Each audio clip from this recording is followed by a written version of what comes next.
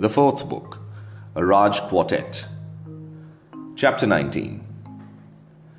The news of the annexation of Hastinapur by the British Raj was announced by a brusque communique one morning.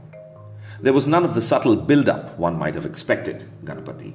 No carefully planted stories in the press about official concern at the goings-on in the palace, no simulated editorial outrage about the degree of political misbehavior being tolerated from a sitting regent, not even the wide bureaucratic circulation of proposals, notes and minutes that Vidur, now a junior functionary in the States Department, might have seen and tried to do something about.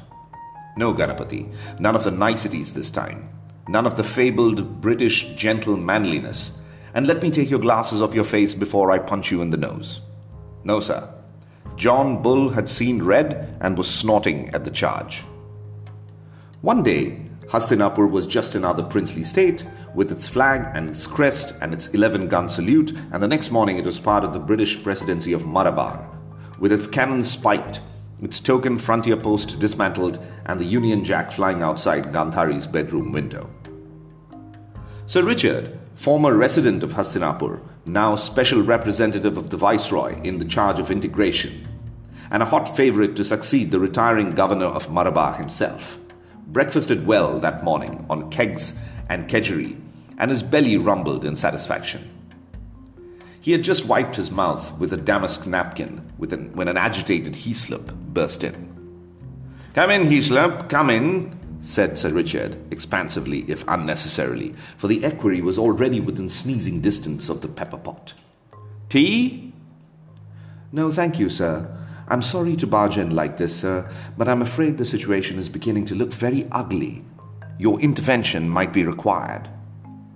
"What on earth are you on about, man? Sit down. Sit down and tell me all about it." Sir Richard reached for a teapot, a frown creasing his pink forehead. "Are you sure you won't have some tea?"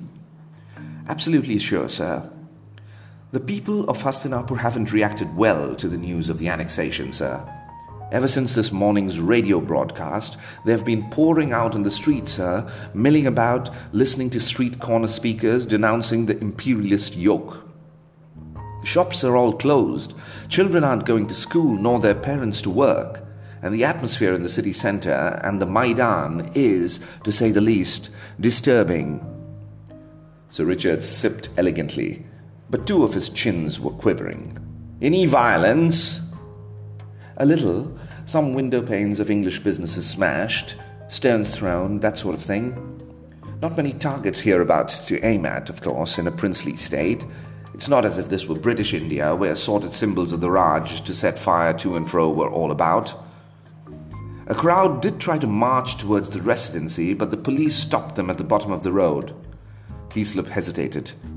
"My own car took a couple of knocks, sir, as I tried to get through. Stones smashed the windscreen." "Good Lord, man! Are you hurt?" "Not a scratch, sir." Heaslop seemed not to know whether to look relieved or disappointed. "But the driver's cut up rather badly. He says he's all right, but I think we need to get him to the hospital." "Well, go ahead, Heaslop. What are you waiting for?" "There's one more thing, sir.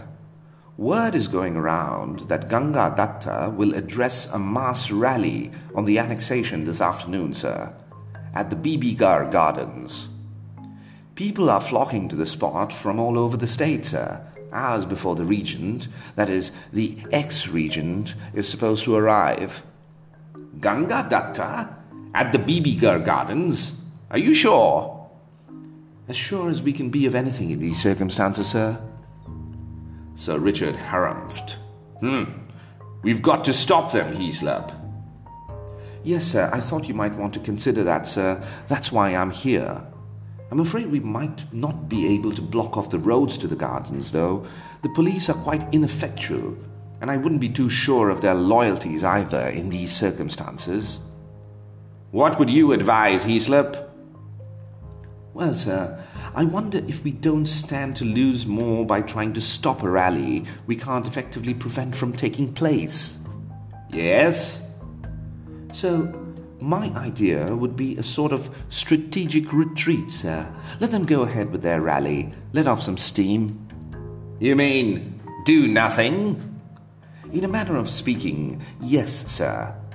But then passions would subside. Once they've had their chance to listen to a few speeches and shout out a few slogans, they'll go back to their normal lives soon enough.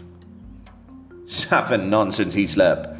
Once they've listened to a few speeches from the likes of Ganga Datta and his treacherous ilk, there's no telling what they might do. Burn down the residency like as not. No, this rally of theirs has to be stopped. But you're right about the police. They won't be able to do it. That's what I thought, sir, Heaslop said unhappily. Not much we can do, then. Oh, yes, there is, Sir Richard retorted decisively. There's only one thing for it, Heaslop. Get me Colonel Rudyard at the cantonment. This situation calls for the army.